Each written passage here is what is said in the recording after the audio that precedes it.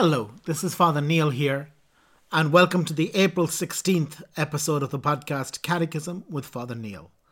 Today we'll be looking at numbers 781 to 786 of the Catechism. Paragraph 2. The Church, People of God, Body of Christ, Temple of the Holy Spirit. 1. The Church, People of God. 781. At all times, and in every race, anyone who fears God and does what is right has been acceptable to him. He has, however, willed to make men holy and save them, not as individuals without any bond or link between them, but rather to make them into a people who might acknowledge him and serve him in holiness. He therefore chose the Israelite race to be his own people and established a covenant with it.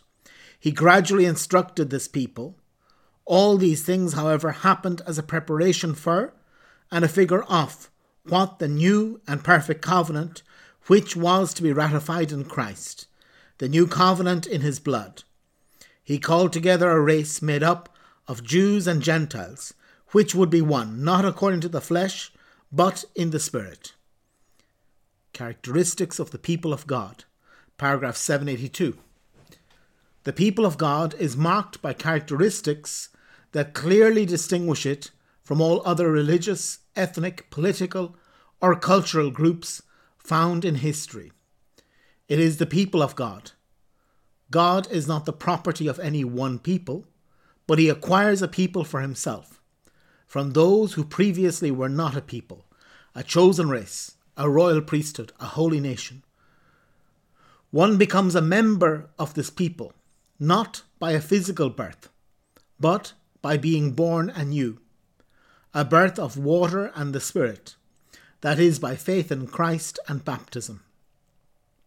The people has for its head Jesus the Christ, the Anointed, the Messiah, because the same anointing, the Holy Spirit, flows from the head into the body. This is the Messianic people. The status of this people is that of the dignity and freedom of the sons of God, in whose hearts the Holy Spirit dwells as in a temple. Its law is the new commandment, to love as Christ loved us. This is the new law of the Holy Spirit. Its mission is to be salt of the earth and light of the world. This people is a most sure seed of unity, hope, and salvation for the whole human race. Its destiny, finally, is the kingdom of God, which has been begun by God himself on earth, and which must be further extended until it has been brought to perfection by him at the end of time. A priestly, prophetic, and royal people. 783. Jesus Christ is the one whom the Father anointed with the Holy Spirit and established as priest, prophet, and king.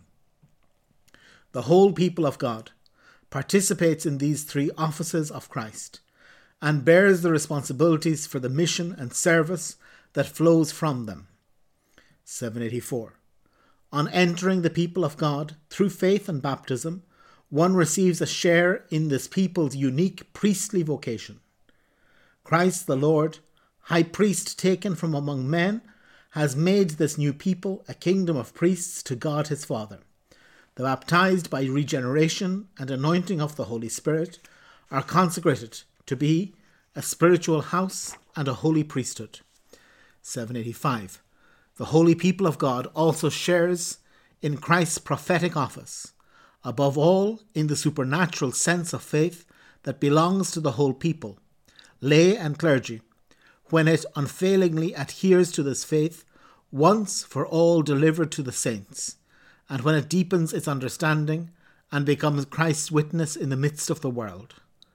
786.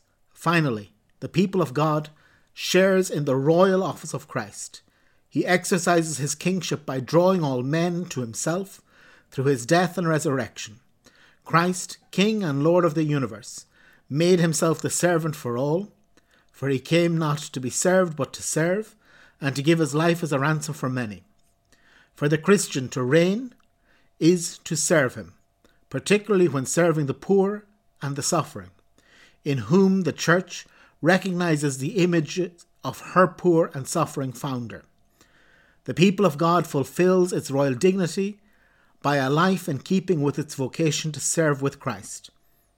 The sign of the cross makes kings of those reborn in Christ, and the anointing of the Holy Spirit consecrates them as priests, so that, apart from the particular service of our ministry, all spiritual and rational Christians are recognized as members of this royal race and sharers in Christ's priestly office, what indeed is as royal for a soul as to govern the body in obedience to God, and what is as priestly as to dedicate a pure conscience to the Lord and to offer the spotless offerings of devotion on the altar of the heart.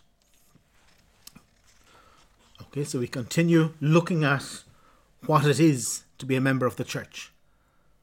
A member of the church is not a small thing. Very much the Catechism fights against the mentality that is still there, that was there before the Vatican Council 50 years ago, but is still afflicting us today. That is a mentality to think that you have certain professional Christians, that you have the first-class Christians who are the priests and the nuns, and maybe some other holy people like catechists or that, and some special people. But then you just have the people who are in the cheap seats, the people who are following along and only come to church to make up the numbers. Some of them don't even come too much to church. They think they're just there for, to be hatched, matched and dispatched. These things are pay, pray and obey, what the laity is doing. And that this is a total misunderstanding of what the church is. An absolute and utter misunderstanding. Because every member of the church, every baptized person, is called to be a full member of the church. And it makes absolutely no difference if one is the Pope or if one is a grandmother in the middle of the Amazon jungle. It makes no difference. Every member of the church is the same. And in a sense, every member of the church is called to give themselves completely in service. Obviously, the service will be different. Obviously, the grandmother in the Amazon will have a different type of service to the Pope in Rome.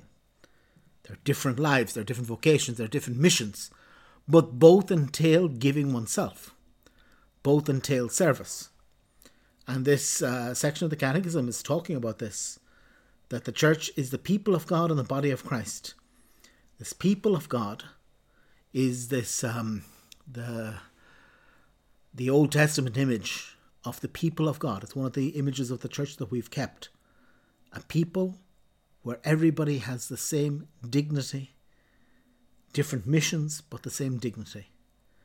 Has in a sense the same fundamental calling to holiness.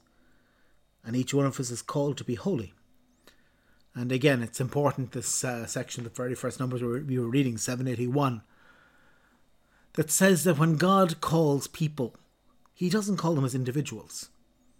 God obviously could have done whatever he wanted, can do whatever he wants. But in saving humanity, in calling people to Christianity, he called them to be members of a church. And again, this goes back to the point that I'm always talking about. It goes back to communion. That we're called, the church forces us to be in communion.